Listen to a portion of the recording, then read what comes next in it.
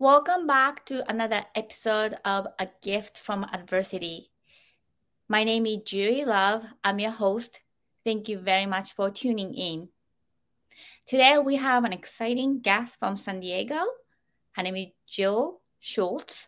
But before I introduce our guest, I want to introduce my book, which is called A Gift from Adversity, which is the same title as this podcast, A Gift from Adversity. This is available on Amazon. The subtitle is Overcoming Sexual Abuse, Domestic Violence, Bullying, and Homelessness. After I published this book, I got a lot of messages from many people from all over the world sharing their stories of adversity. I felt very compelled to create a space where it's safe and then where we can brainstorm about how we can combat these adversities together. And it's been wonderful to have many guests from all over the world. So let's invite Jill today. Hi, Jill. Thank you so much for being here. I just got chills when you were talking about your book. Oh my God, thank you for having me. Absolutely. So, Jill, can you tell us who you are, where you're coming in today from, and then also what you do, and if you have any social that we can follow or learn more about you? Yes. So my name is Jill Shultz, and I do live in San Diego, California. I feel blessed every day to live here. I drive around after 25 years and say, oh my God, I can't believe I get to live here because it's so fantastic. And I am a serial entrepreneur. I have 4 businesses. And I have a wine business, I have an event business, I do vacation rentals. And then my new endeavor is around my book, just like you're doing, speaking and sharing your story so that people can overcome whatever adversity they have been dealing with. So that's a little bit about me. Oh, social media, Jill E. Schultz. Yeah, Jill. I'm on Instagram. I'm on Facebook as Jill E. Schultz. Got it. So make sure listeners follow her Instagram, and then the website is also jilleschultz.com. Got it. Yep. Well, let's dive into our first question, which is the adversity. So, Jill, can you tell our audience what was your adversity? Yeah. So before I go into that, I really want to take a minute and set the stage, because the conversation that we're about to have is a conversation that people aren't having. My story is not uncommon, but it's a story that people are not addressing. So if you're hearing this for the first time, or if you're remembering something for the first time and you're triggered, I want to make sure that you get support. That's the most important thing to me, is that you're supported. And there are lots of different organizations that you can call. RAINN is one of them that I like to talk about, RAINN. Or find a therapist, somebody to talk to if you feel triggered by anything that I'm saying. Okay. Thank you for letting me preference that. So I'm so grateful for the Me Too movement, because I feel like people now have an opportunity to share their story about sexual trauma way easier than they were 5-10 years ago. And that's how my story starts. I was molested as a child. I was 3 or 4 years old. I don't remember who did it. But how my story changes is I was the little girl who, because of what somebody taught me to do, I innocently and curiously experimented sexually with other children. And I lived with massive shame for 41 years. And so, I'm just excited that now I get to vulnerably share my story, because it's way more common than you can even imagine, and really bring it out into the light, because shame cannot live in the light. So that's a little bit about my story, Jury. Well, thank you so much, Jill, for stating the reference at the beginning. It's very important that, as you said, that if you get triggered, that you know where to go to, what is the support. Now, let's talk about your child sexual abuse experience. And then I'm a survivor myself. And first of all, I'm very sorry that happened. And my question is, you said you don't remember, but you remember when you were like age-wise, like 3 to 4, you mentioned. Do you have any kind of memory? No, I have flashes of memories, but nothing is ever really solid. And I've done a lot of work around it. But I know that it happened because I knew way too much about sex as a little girl. And so I started acting out in between the ages of 7 and 12 was when I was experimenting and doing what somebody had taught me to do. So I don't remember at all who did it. And they often say that if you've had an experience like that and you don't remember, it's probably because it was somebody very, very close to you, somebody that you really loved and really trusted, and you've blocked it because of that reason. So my experience is that for you to know and for audience to know is a lot of things happen when I was awake and then when I was also asleep. Mm-hmm. And my experience that getting like overstimulated constantly sexually and then getting aroused by force, it really I'm not a psychologist, I'm not a specialist at all, but I feel just my experience, it really wires your brain completely differently. Especially we talk about early childhood education, we talk about like child development and neural, and then like when you have massive sexual exposure as a child. I'm 47 right now, but I feel like it sustains so much because of it just programs that way. Well, the thing with sexual trauma and that sort of stimulation is it felt good. So you as a child, you only do what you know. You only do what people tell you to do. And so that's the reason that I was out experimenting, because I knew it felt good and somebody showed me to do it. And as a young child, you don't know it's wrong, right? So, what happened after you had experience but blocked? And then you mentioned about other child, other experience and stuff. And then as a teen and as an adult, like how did this trauma um, influenced your behavior? Yeah. It manifested in a lot of different ways. One way that it manifested was that I wasn't connecting with men.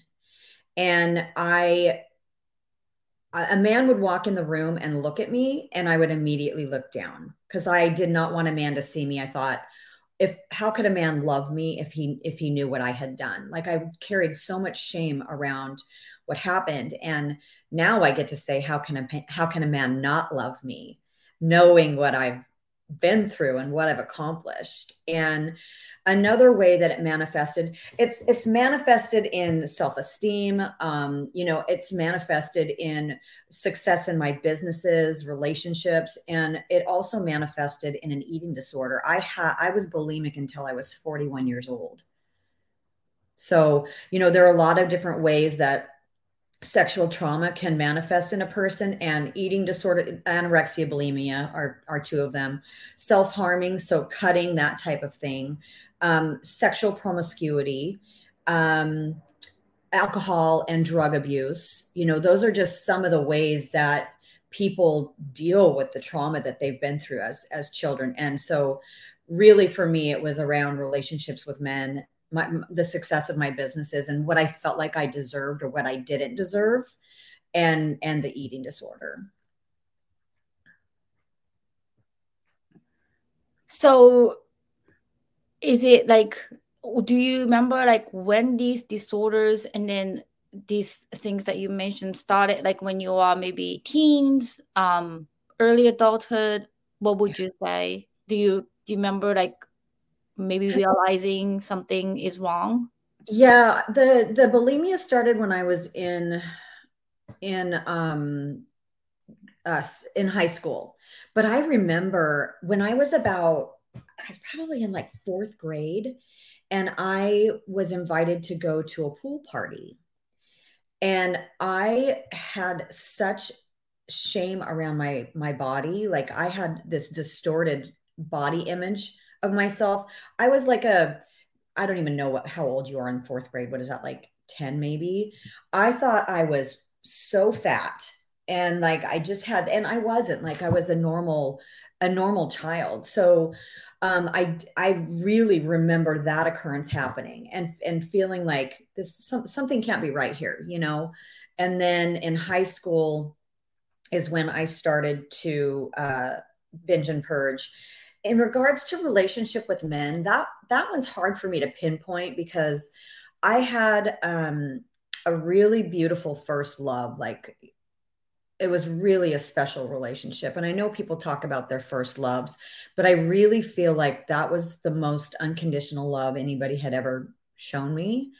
And I guess after that relationship ended, just there a whole level of insecurity started coming up around myself and attracting men. And I would go years without being in relationships, you know. So it really kind of manifested in a weird way. But when I turned 33, that's when I was like, okay, you need to look at this, because I was really having um really had insecurity around men. And like I said, I never wanted a man to really see me. So and like I said, that was around age 33 that all of that happened. Yeah. Well, thank you so much. So you mentioned earlier about like, men look at men and then I kind of look down and stuff. So how is Excuse me. relationship? You said you had a good one, but then also for myself, like to share, like I really, especially like when I was teen or younger, didn't have long-term relationship. And then I have two marriages and two divorces. And then the relationship is really hard for I'm not sure if it's like there's a hard data or anything, but especially when you didn't have a healthy sexual relationship with your first love, obviously, or in an appropriate way. And then we, as a survivor, me too, obviously were like completely violated. And then the boundary and self-respect, those things are completely gone. So you kind of mentioned when I was looking at your bio about acting out. Can you talk a little bit about it, and in terms of yourself, now you look at it, maybe not not even with not even just the friends, I mean like the boyfriend relationship, but then friends. I do that sometimes, when some, especially when I was younger, when I get too close, I get scared, I get really scared, and I just cut them off or block them and stuff. Like, can you I don't know if you have similar experience with, regardless of gender. Yeah, no, actually, my female relationships have always been extremely healthy. I have a I have a large group of friends, and I have I asked, and this is kind of a fun exercise to do. I asked my friends one time to explain what I was like to them in 3 to 5 words.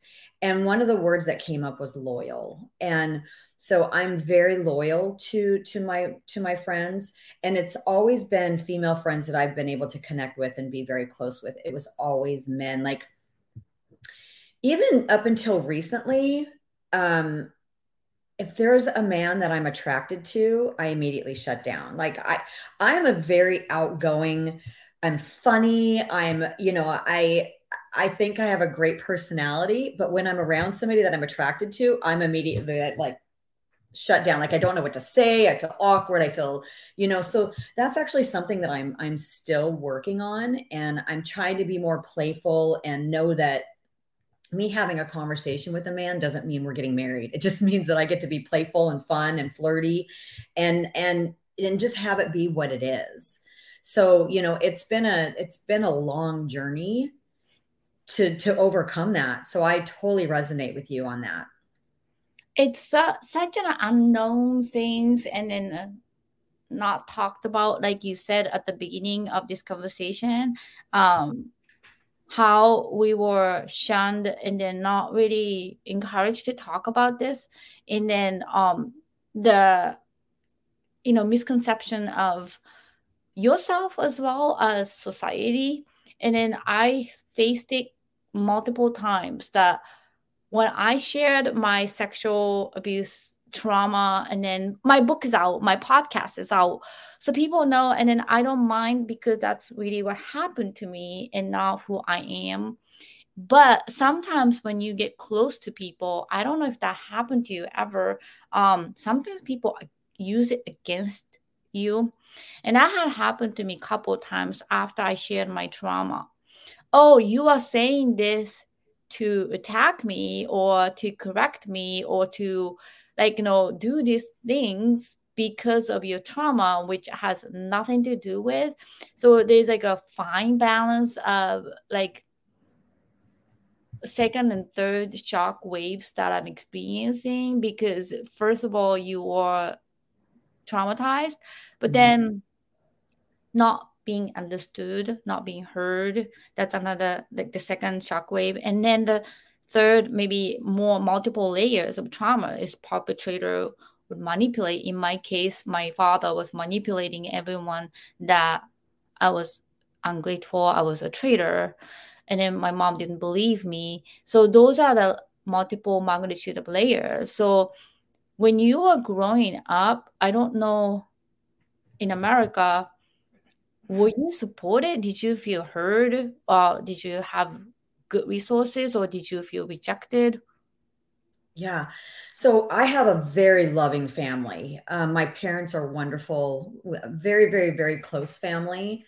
So it wasn't that I didn't feel supported. I just didn't talk about it. I didn't feel, well, I was so ashamed of it that I wasn't talking about it. I was hiding it and I was pushing it down as far as I could because I didn't want to have to address it. So I feel like I've had a different experience around that. And I feel like every time that I've shared my story since then, the level of compassion and love that has been on the other side of that has been a true gift. So I feel like my experience has been a little bit different than yours. And I'm really sorry that you've had the experience that you've had and that people have used that against you. And, I haven't had that experience.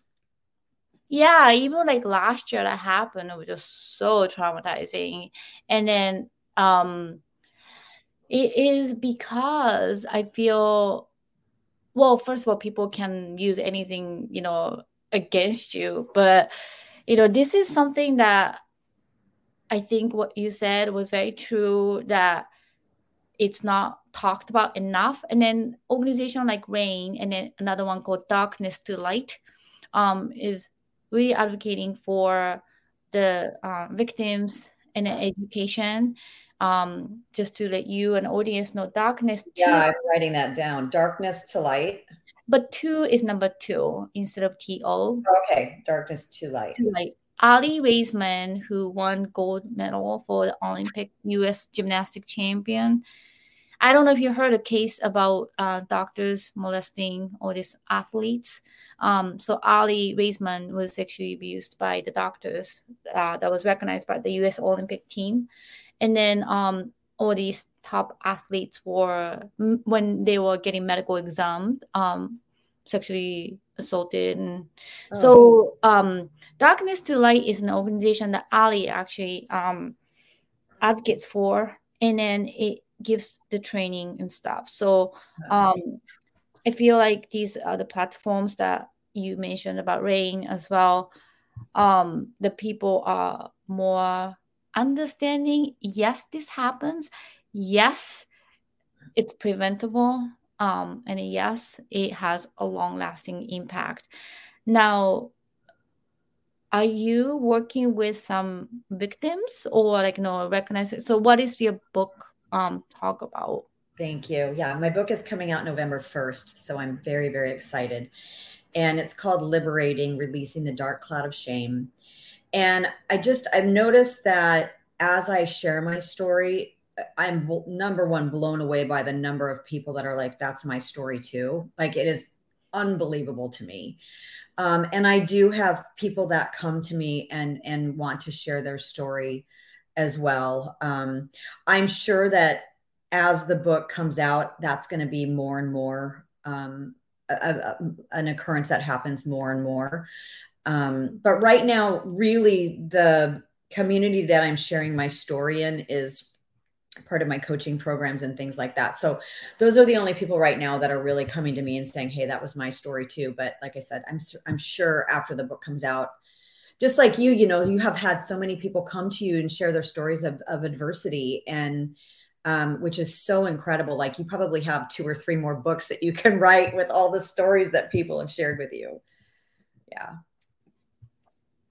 Thank you. So, Jill, let me ask you some questions because I've had some guests that talked about child sex abuse, but it's just like as a fellow survivor of child sex abuse, um,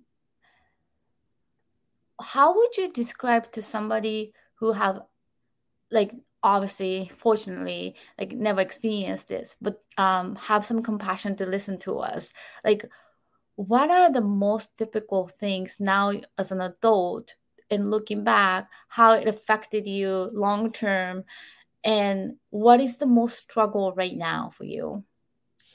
Well, the long term was just holding it all in and not talking about it and thinking that if I did talk about it, I was going to be seen as a monster and a pedophile. As a little child, in between the ages of 7 and 12, I literally thought I was a monster and I thought I was a pedophile. And so that's another thing that buried the shame so deep in me because I thought, how can I tell people this? If I tell people this, they're going to, you know, they're going to think those things about me.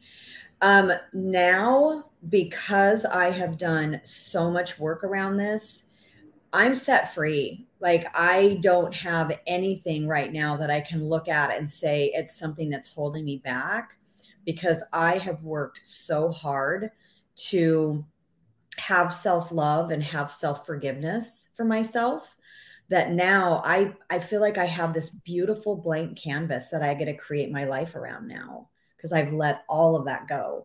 I say that I used to have this dark cloud and it was always there. I always had this dark cloud that followed me around. I'd wake up in the morning, it would be there. I'd go to sleep, it would be there. And it was just this looming shame that I had.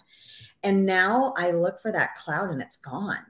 And it's the most beautiful thing to have been able to release all of that. So now we're starting to talk about tools. Let's move on to the second question, which is what are the tools that you use to overcome your adversity? Yeah, thank you. I've done lots and lots and lots of work. I did a program called Landmark Education, which is a transformational program where it's really about looking inside. And you know, they say when you're pointing a finger at somebody else, you have 3 pointing back at yourself. So it's really about taking accountability for where you're at in your life, not taking accountability for what happened to you, but taking accountability for now. Like I get to choose now how I get to live my life. I can let go of that. I get to let go of that and I get to move on with my life. I think that's really, really important. I've seen 3 different therapists. And the first one was when I was 33 years old. And I realized that I wasn't connecting with men. I started seeing a therapist. And I actually did Landmark at the same time. And that sped up my therapy by thousands of years. I can't stress enough how doing that kind of deep transformational work will set you free. And then I was cured in my head. And then when I was 41 and I was still bulimic, I'm like, you need to get a handle on this or you're going to die. And so that's when I went back to therapy. I saw him for about 4 years. And actually, he's written a chapter in my book about how to talk to your children, and what to say to them so that they're not targets, how to set boundaries, and if your child has been abused, what do you do? So I saw him for about 4 years. And then I started doing this other really amazing program called Hardcore Leadership. And then I did their PhD program. It sounds very important. It's not really a PhD, but it's this transformational 6-month program that I did. And out of that, I really, really got that I get to forgive myself. I didn't love myself until I was 51 years old. I'm 55 now. It took until I was 51 years old for me to finally say, I get to forgive myself and I get to love myself. So, um, what I would say to anybody is life happens outside your comfort zone. Look at the hard things in your life and face them head on and get the help that you need. You got to talk to somebody about this. And I mentioned earlier that every time I went to talk about it, I thought the judgment was going to be just horrendous. And the level of love and compassion and kindness that was on the other side of me sharing my story was unbelievable. So I want people to know you get to talk about this. You get to get help. You get to find somebody that you trust. You hire a therapist, do some of this other transformational work so that you can get the forgiveness, the self-forgiveness, and move on and create a beautiful life for yourself. Thank you. And enlighten me about landmark education. I've never heard of it. And then you mentioned about pointing finger and then three fingers. What is that? Yeah. Well, when you're blaming somebody else for something and you did this, you have three fingers pointing back at you. So you really need to take accountability for your life and what's happening in your life and how you're handling things that are happening in your life. And in landmark education, it's this really beautiful program. And I went into it thinking I was going to get help with my business, and I had this major transformational experience with really, it was in conjunction with going to therapy. It was the first time that I was really looking at my childhood trauma and starting to deal with it. So it's a beautiful program. And then on top of it, the hardcore leadership is also a similar form to landmark education. I feel like for me, it was deeper work, but I don't know if that's because I was finally ready to do that deeper work or if the program just really is, an extension and a deeper opportunity for you to grow and learn and, get forgiveness for yourself and love yourself. And Landmark Education is an international organization. So you can get access to that anywhere, and as well as the leadership program. And, if COVID brought us one thing, it brought the world closer and smaller together in a way that you can do these programs virtually. You don't have to be in person anymore. So, if you live in a small town, like, how am I supposed to do, that? There are virtual opportunities to do that kind of work. Well, thank you so much, Jill. I just want to mention a little bit about the town of Foxborough where I live. We had a history of this like a public figure leadership person who passed a couple years ago, but he, I would say 80s, um molested dozens of boys. And what happened was nobody really told because he was leaderships and nobody believed. And then I think maybe a decade ago, so that one of the victim who's grown came forward to the selectman meeting and told the story, and they try to shun it, they try to hide it because he was a leader in the town. Nobody wanted to admit. Now they posted on Facebook page, and many people, not only our town, but after he moved to Florida, came forward. He did this to many. What happened was they demolished the building where he was architect and then connected the bathroom and then bathroom in his office. And it, I think, raped many. Now, what happened was he was in late, like Alzheimer stage when this came out. So there was not so much justice to these victims. Mm. This documentary about it, it's getting a lot of attention.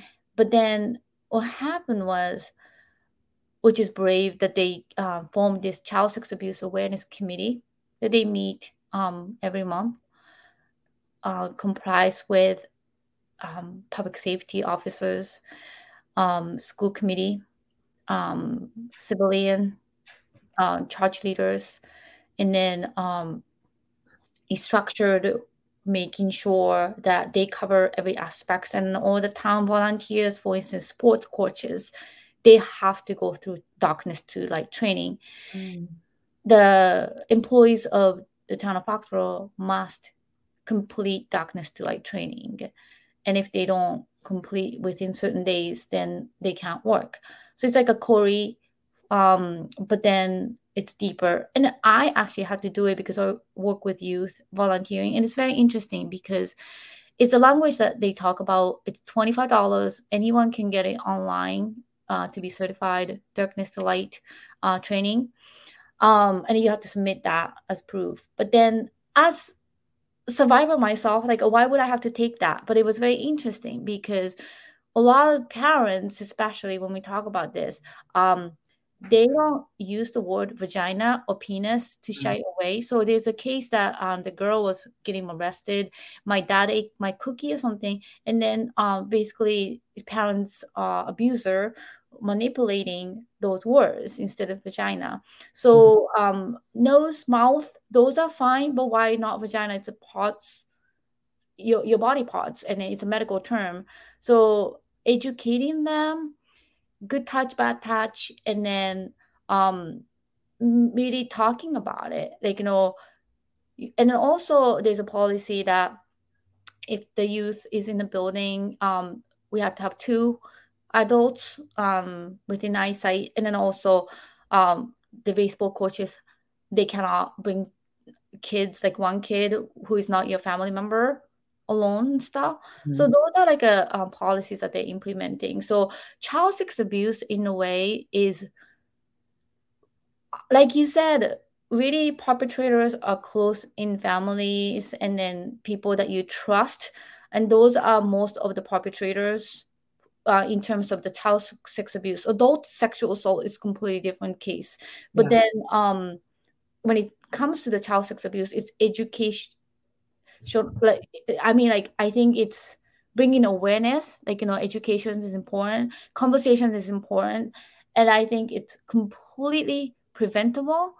And then even though if it happens, if the child can advocate themselves and recognize that it's a crime, the perpetrator can go to jail, federal prison, 25 to life, then you should speak up. And as a parent, you shouldn't be afraid, even if it's teacher, even if it's like politician, whoever, like, power, authority people, you should never be afraid to speak out. And that's the battle of it, Yeah. that we are so brainwashed, and then perpetrator takes power over you. So, and as a child, it's so scary to tell what happened to you.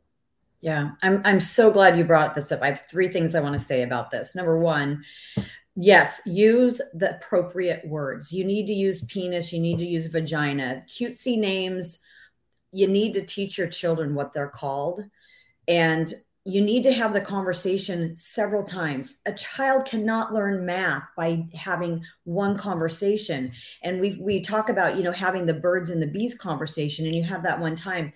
You have to continue to have that conversation over and over and over again with your child so that they are armed to protect themselves and to set boundaries.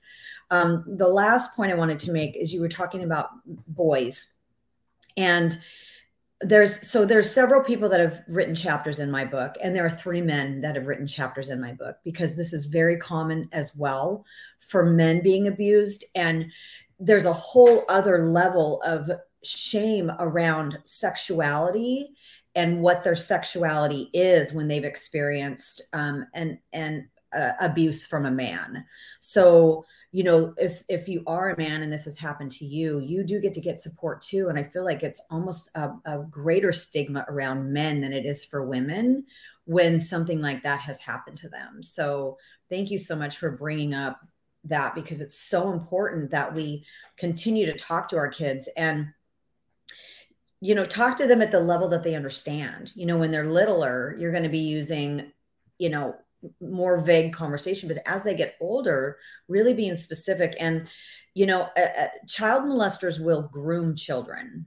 And so they will go through a process of doing things and saying things like, for example, one of the examples in the book is a coach taking a child home from a baseball game and him dropping his keys and saying, "Oh, shit, I just dropped my keys. Don't tell your mom, don't tell your dad that I just swore."